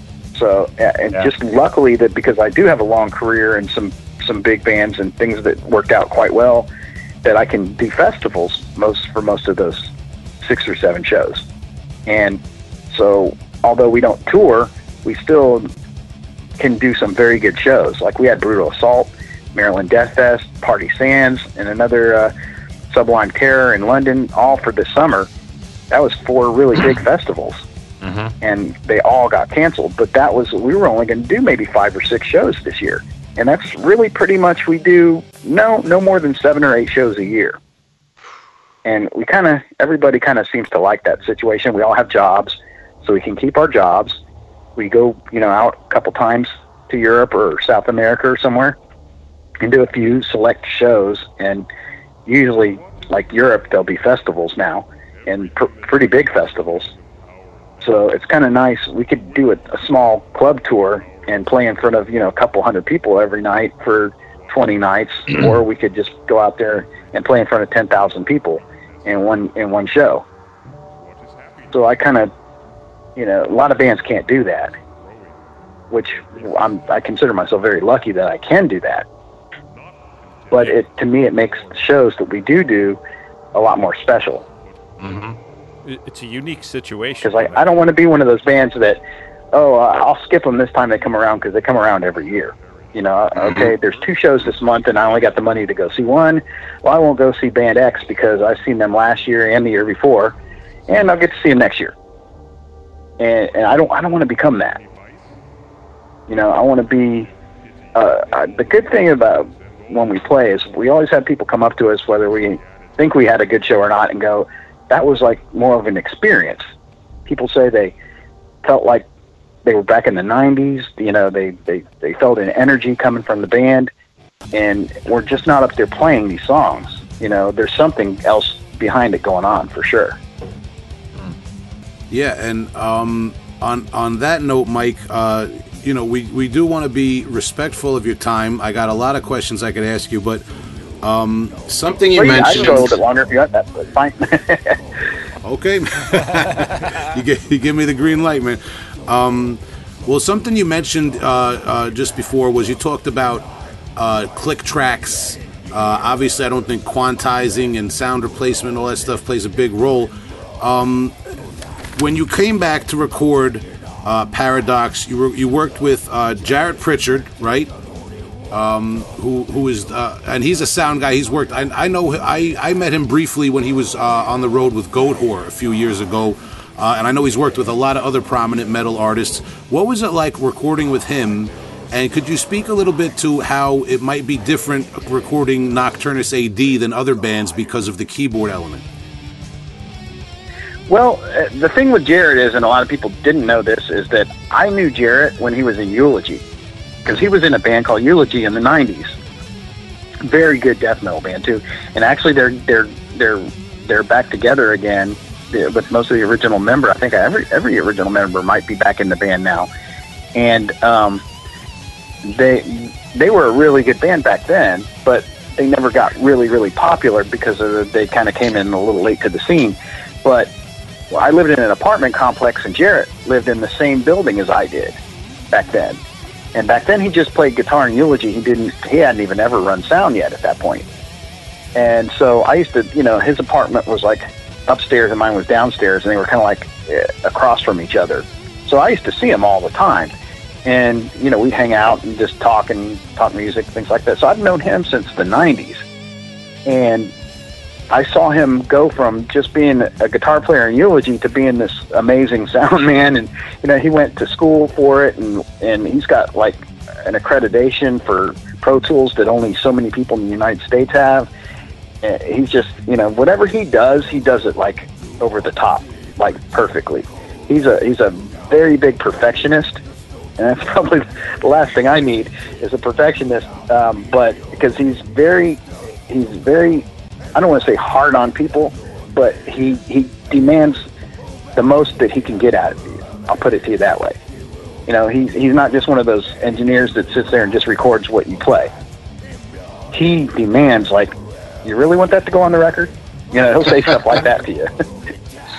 And you think that's good enough? You sure you want to leave it like that? Like I probably sang more times these songs over on Paradox than I've ever done in any album. He makes you overthink everything, and not in a bad way, but just like he wants perfection out of you.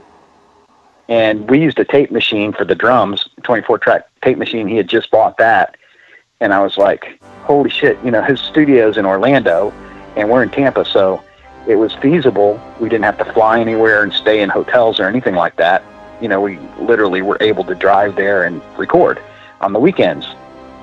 He luckily, he was so busy with people like Goat Whore and stuff that he had like a month off, and it just happened to be like perfect timing for us to. He had just bought the 24-track tape machine, and he had that month off, and we literally got in there every weekend and recorded the album. And then we sat on the recording for like 2 months while he went out and did some more touring, and then that was like in like August and September.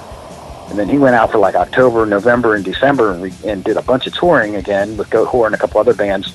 And then back in late December, he came back, and in January, he mixed the album. So we kind of sat on it for a couple months, just because he was out there touring and doing sound. But he demands the most out of you. Like certain people will do that.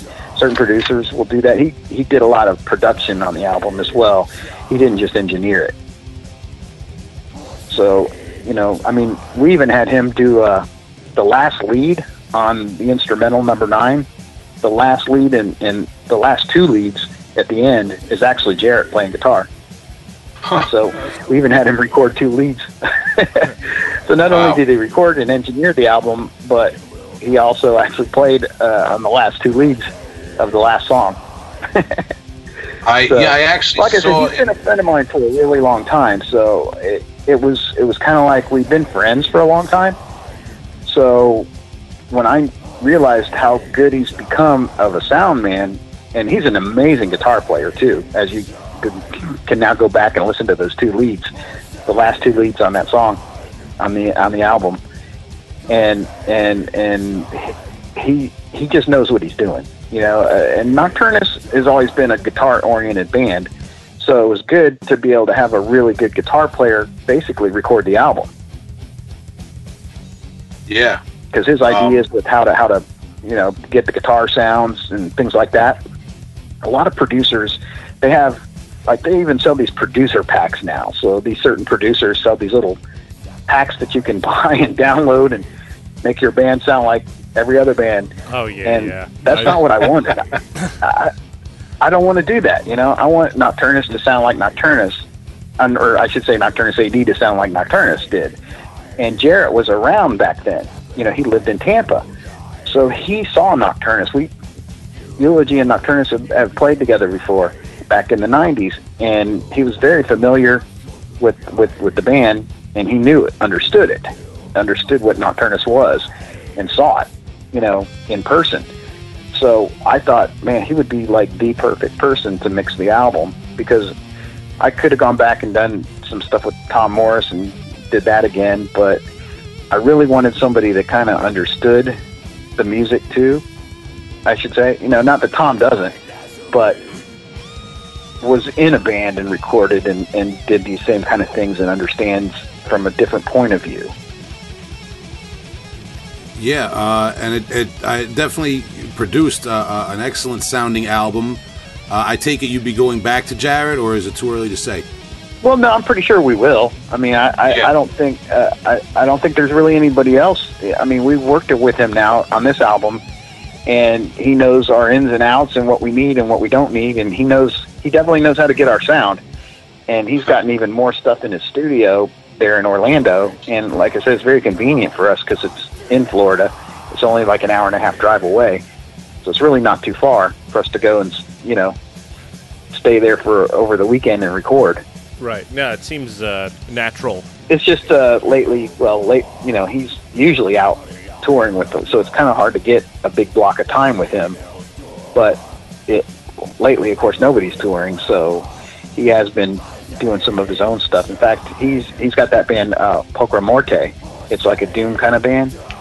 They're starting to do a record as well, and they have a song where he's gotten a whole bunch of people to sing one of the backup choruses on it, and I just did that for him.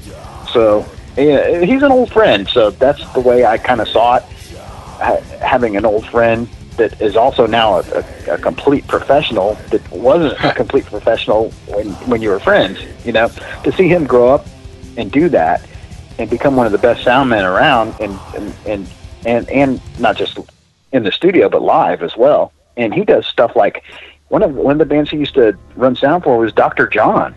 He does like reggae band. He did a lot of reggae bands too. So he doesn't just do metal. He's pretty well rounded in everything.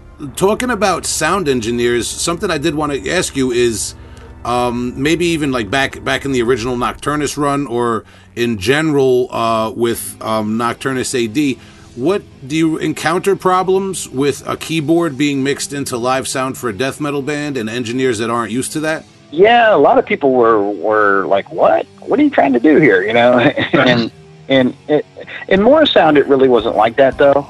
I mean, Tom's recorded so many different things, you know, different types of bands. You know, they did Crimson Glory there, so they've done a lot of power metal. They even did a Warrant album there at Morris Sound, so they're used to recording anything that comes in there. But the reason we used Tom was because Earache made us, basically. I liked a lot of stuff that Jim Morris did, and of course Scott Burns.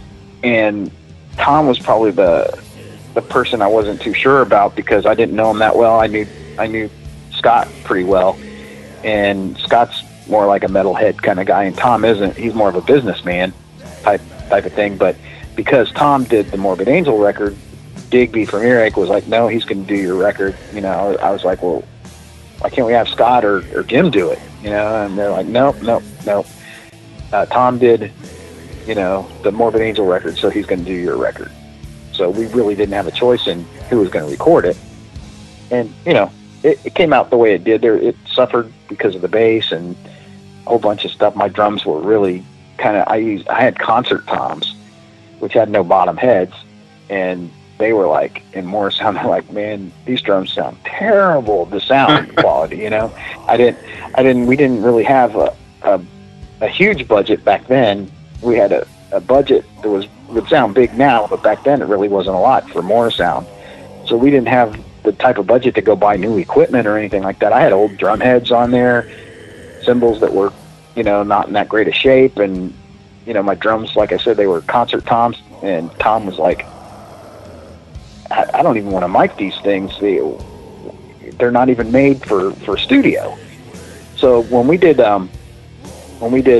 Thresholds, he actually made me rent a drum set to do Thresholds. So Thresholds was done on a completely different drum set than the one I owned, because Tom would just not let me bring that drum set back into Morris Sound again.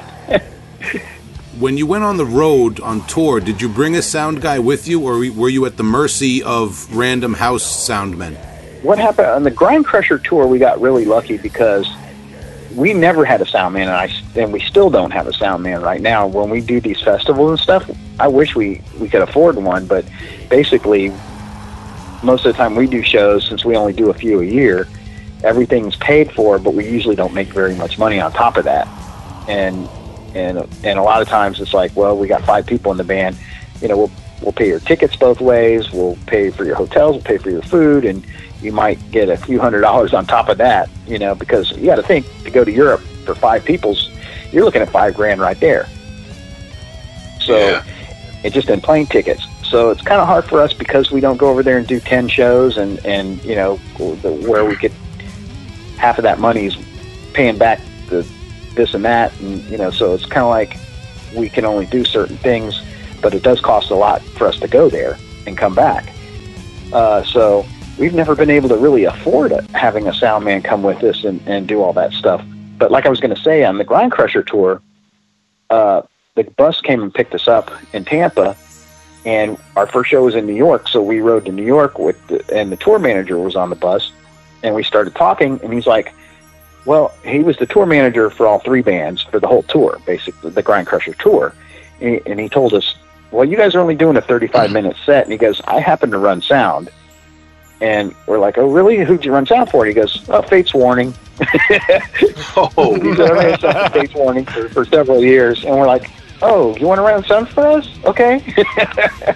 So, yeah, it was like, okay, and no problem. And he ended up being an amazing sound man. The funny thing about that is so he ran sound for us on the Grind Crusher tour, and that was the only thing I've ever done where we actually had a sound man for that we had for the whole tour, or even most live shows. So, like all the Nocturnus stuff, we've always been at the mercy of After Death, and even Nocturnus AD, we've always been at the mercy of whoever's running that board that night. And 99% of the time, they don't know who we are, or never heard any of our music.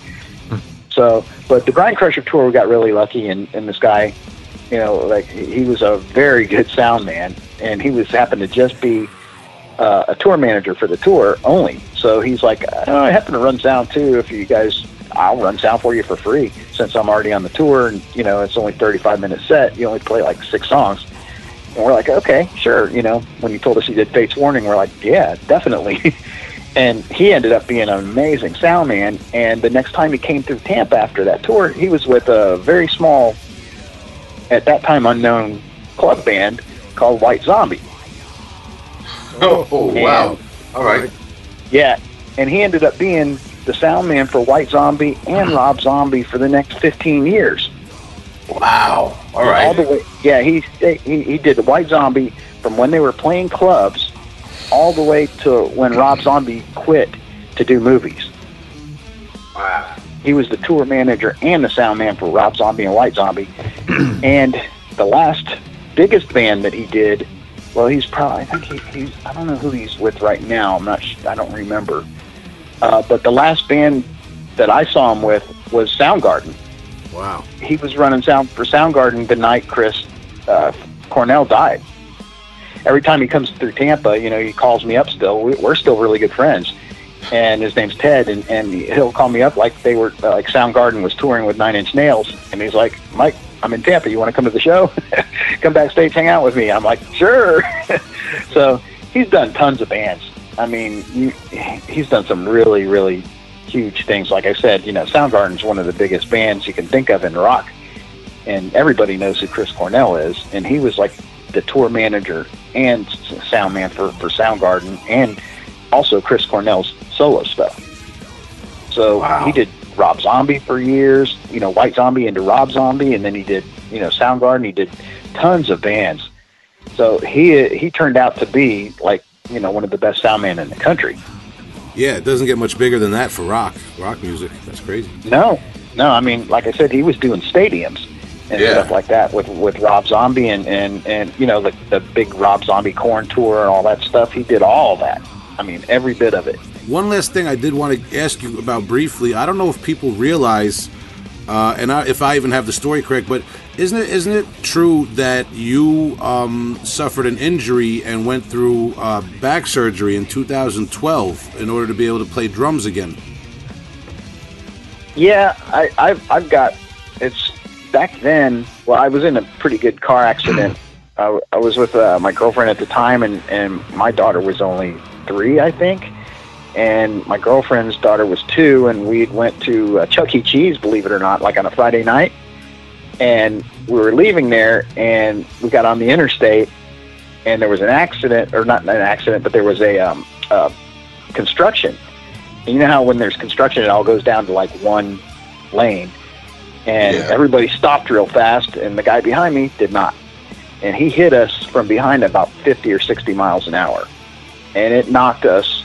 I had an SUV, and he had a F-150. It knocked us through the guardrail. When I saw these headlights coming because it was dark, and I realized I saw them in my rearview mirror, and I was like, this guy's not going to stop. They were just coming right at me. And I started to turn the wheel a little bit to the left because everybody had stopped.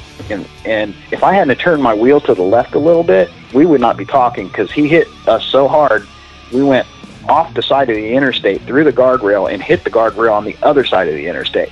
Whoa. And it totaled both vehicles.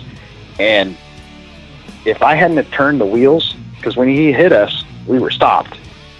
And we went that far into the median, everything straight through the guardrail, all that was just demolished. That's how hard he hit us.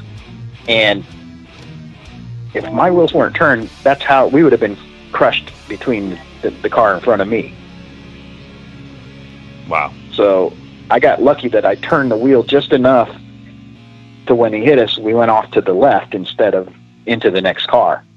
Because I saw all I could see were these headlights coming in. I tried to get out of the way, like turn my wheel real quick so he might hit the car in front of me instead. And I couldn't get away that fast, so I started to turn to the left a little bit, and then he hit us, and we went off to the side instead of into the front and the car in front of me. So after that accident, my back was just killing me, and I've been reading water meters for most of my life in Tampa. So I do tons of bending over already. So I already had, a little bit of back problems from doing my job for as long as I have. And then that accident just made it way worse. So they said, I went in for an MRI, and I had 2 really bad herniated discs. So I went into the same place that Pete did. Pete had 3 herniated discs, and I had 2. He had 2 lower ones like I did, and then he had 1 in the middle of his back too. So we had pretty much basically the same injury, and we both went to the same place to have surgery. Pete Sandoval of Morbid Angel, you're talking about, right? Yeah, so he had the same back problems, and he went into the Laser Spine Institute in Tampa, and so did I. We had the same exact surgery. So, and he still has back problems too. But now, it's funny because I had 2 herniated discs, and after the operation, they supposedly fixed it. But 2 months after the operation, I'm still, kind of trying to walk again. And my left foot it dropped. It just went numb and dropped. And I couldn't even hardly pick it up. And they had to put me in for a second surgery, and that stopped. But I've got some of my left leg is numb now, the sciatic nerve path. It's all numb. It's I can't hardly feel anything in those areas. So it's still kind of hard for me to play a little bit with my left foot, because sometimes it still, at the bottom, even swells up where they did the, I had some operation on the bottom from a long time ago before that, where I stepped on a nail at work. And it's weird because the same nerve that goes from your back all the way down to your big toe, that was damaged when I stepped on the nail a long time ago. That was back in 95. So it kind of compounded the problem and made it even worse. And now I have 5 herniated discs in my back, including the 2 that they fixed, L4 and L5. Now I got L1, 2, 3, 4, and 5 all herniated again. And L5's got a pinched nerve, which sometimes really bothers me. But more than anything, I've just kind of learned to just live with it, because I can't have another surgery, they said. They said, we can't do a 3rd surgery on your back. There's a good possibility where you could lose being able to walk at all. And I don't want to end up in a wheelchair. So it's kind of like any other kind of hernia. Say you have a regular front type hernia. Well, if you go lifting 50 pounds after you have a hernia, you're going to re-herniate yourself. Yeah. So the same thing happens with your back. When you have a herniated disc fixed in your back, if you do the same things you've been doing, it's going to re-herniate again. I might as well have not even had the operation, because it made things worse. And I had to have a second operation, and now I can't have a 3rd one, because they said they don't want to go back in there again, because it could, leave me in a wheelchair. So I don't want to go through that. So now I've got 5 herniated discs, and there's nothing I can really do about it. So more than anything, I've just kind of learned to deal with it. Wow, man, the struggles of a blue collar drummer. Yeah. No, I mean, for me, I think most of my back problems come from my job, because of how many years I was bending over and reading water meters. When I was a meter reader, I used to read 300 to 400 houses a day, and that's a lot of bending over 5 days a week, when you think about it. Yeah. Because when you read a water meter, you don't bend at the knee, you bend over, to look down inside of a hole. You can't bend your knees and look down inside of a hole. You have to kind of look over, the wrong kind of bending. But, I was young through most of that time, so it never bothered me. Now that I'm, going to be 56 next month, it's holy shit, now my back kills me. and I've got tons of herniated discs because of all the bending over that. I still have the same job. So, but I'm not a meter reader anymore. I just work on meters more now, so I don't bend over as many times a day, but I still do a lot of bending over and shoveling and stuff like that. So my job's not easy, but it's like I said, I went from 2 herniated discs after the accident, and now I've got 5. So it definitely, and I don't play that as much as I don't practice all the time and stuff like that. So I say most of my back problems comes from my job. Now, I'm sure some of them come from the drums, of course. So it seems like a lot of drummers end up with back problems. Yeah, we've we spoke. We had one episode with John Engman, who was a drummer who suffered tremendous back problems that he attributed to playing extreme music without proper form, and he actually was able to work around that. And he's got new projects where he uses drum pads and different things like that.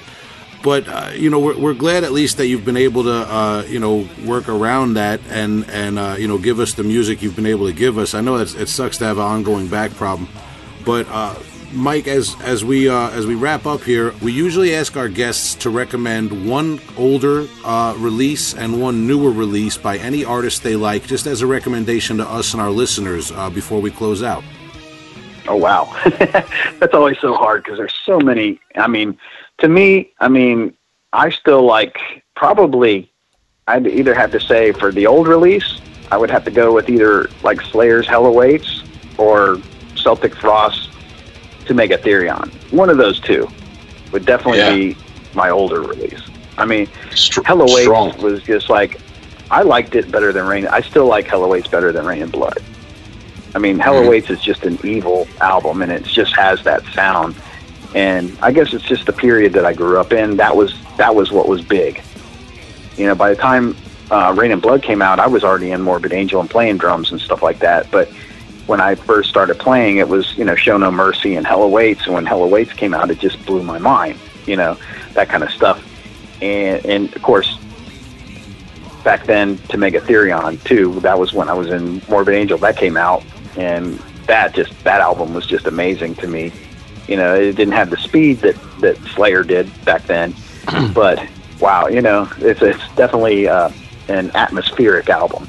And I think some of the stuff that they did with some keyboard parts and timpanis and stuff like that in Celtic Frost probably was a little bit of something that carried over into my situation of wanting to use that kind of stuff. And another one too would be Angel Witch's first album.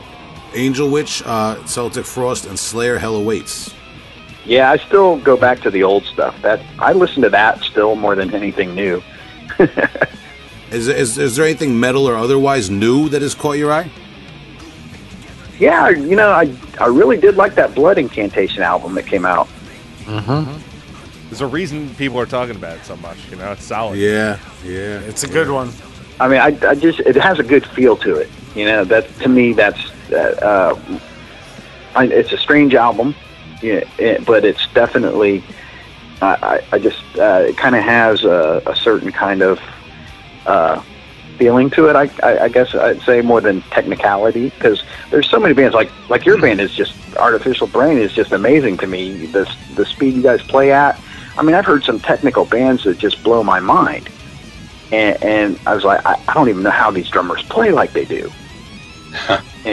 And at the speeds they do, and I'm still old school myself. It's been hard for me to break what I've been doing for so many years to try to get this new style of gravity blasting and things like that, and the heel and toe techniques. And my feet just don't want to do anything than what they've been doing for the last 30 years. It's hard for me to switch out of what I normally do to what people are doing now, because I watch these drummers now and they're super fast and super technical, and it's like, I don't even know how they do it, but they don't hit the drums very hard most of the time, and they rely on triggers a lot. And I've never been that kind of person. I love beating the shit out of a drum and not having to rely on triggers, to do it. You're definitely preaching to the choir here. That's kind of my, even though I'm a vocalist, but that's kind of my preference as a fan for what I want to hear. And extreme metal drumming has become kind of a competitive sport amongst the drummers. So I would say that to hear an album like Paradox or any album that has that feel on the drums, it's refreshing sometimes to get that much soul out of the drum kit. I've never recorded to a click track ever in my whole life. Nothing. No need to start now. No, exactly. You know, it's like I do what I do. I'm not the best drummer and I'm not the worst, but I'm definitely not the best or, you know, anywhere near that. And I make a lot of mistakes and I'm not, you know, but I'm me and nobody sounds like me. And that's the thing that it's for a drummer to be able to say that is, I mean, you got certain drummers, you know, like Derek Roddy and people like that. And of course, Sean Reinhart that just had their own style as well. And a lot of those people came from more of a being taking lessons for a really long time since they were little kids and jazz and things like that. But I was brought up just total metal and learning my own thing. And I think my unorthodox way of playing kind of gave me my own style. So, you know, then putting the vocals in with it for most of my bands just kind of gave it its own style altogether. Because although there's bands that say they like, you know, have Nocturnus as an influence, I've still never heard a band that sounds like Nocturnus. Yeah, there's definitely a lot of bands that I think spring from that well, but you're absolutely right. And there's a million bands that sound like Morbid Angel out there, you know, and there's a million bands that sound like Death or you know, there's a lot of bands that have copied other bands and taken it to the next level even. But nobody has copied Nocturnus yet still. I've yet to hear a band that I would say sounds like The Key. Well, you know, it's one of those things where I think it garners more interest and respect as the years go on. You know what I mean? And people look back and put it into context. And hopefully we've been able to do that. 35 years later, that people would be like, I just heard The Key for the first time. Oh my God! You know, I would have never thought that would happen. You know, and some people still it's their favorite record, which it still blows my mind because I know, you know, all the problems we had recording with no bass to play with, and you know, on a terrible drum set, and it was, you know, before Pro Tools, it was done on a tape machine. You know, there's no quantizing or anything on that record, so you know, me knowing all the rawness that it does have. And it gave it its own sound, but it's just kind of cool that people that, to me, I look at the way they play and it's like, holy shit, I could never play that great, you know, like with that much speed or that much fast double bass or that fast of a blast. And they're citing like Nocturnus is one of their favorite bands. I'm like, you're way ahead of what we ever did, but you know, like technicality wise, but. You know, it still surprises me how much people like that kind of stuff. Like when I met the guys from Mayhem the first time, they were like, "Oh my God, it's Mike Browning." I'm like, "What? You guys are Mayhem?" You know, it's just kind of funny. Yeah. Yeah. Thanks a lot, Mike. Yeah, it's like you said. There's a lot to your story, as you know, obviously, and we appreciate you sharing it with us. And as we close out, just are there any last words you want to say to your fans and to our listeners? Well, like mainly it's just like thanks for following me for all these years. I still, it's kind of weird because I'm just a metalhead myself, and when I meet people, they're like, Mike Browning, you know, and I'm like, I'm just a metalhead, dude. You know, I just don't feel like I'm anywhere above anybody in any way, and it just seems so weird to me still, even after all these years, that people think about things that way. And I mean, I'm grateful for it. Don't get me wrong, but it just still seems kind of weird, you know, because I just consider myself an old metalhead now, and an okay drummer and this kind of thing, you know, but I don't know how I was able to do what I've done creative-wise and do things that other people haven't been able to do or haven't done or came up with it first or whatever you want to call it. But it just kind of comes from nowhere and just comes out of me. So I just want to thank everybody that's been following me for all these years and especially, you know, the welcoming that Paradox got coming back. I never expected that because with After Death, you know, we put out quite a few releases and it got, you know, we have a following but it was never anything like what happened with Paradox. And I never expected people to say, this is the perfect companion to the Key, because I expected, well, it's nowhere near as good as the Key, and that, and I've had a lot of people tell me it's right there with it. And to me, I never expected to hear that.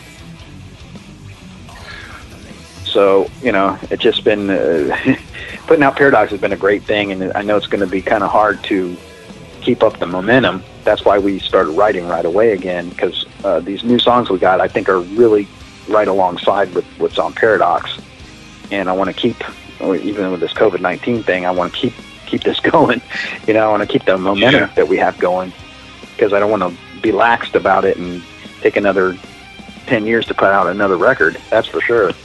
So I want to keep going with what we have that people seem to really like. Yeah, man, and we hope it's not another 10 years, but we'll definitely have our eyes peeled for Nocturnus AD and for whatever you do, Mike. And we thank you again for taking the time to speak with us tonight. And we'll continue to be in touch and let you know when this episode is up, man. Thank you so much. We appreciate it. All right, thank you, and y'all have like I said, stay safe from all this crap going on. Thanks, brother. You too, brother. Good. Yeah, thank you, man. All the best, man. Have a good night. All right, thanks. See ya.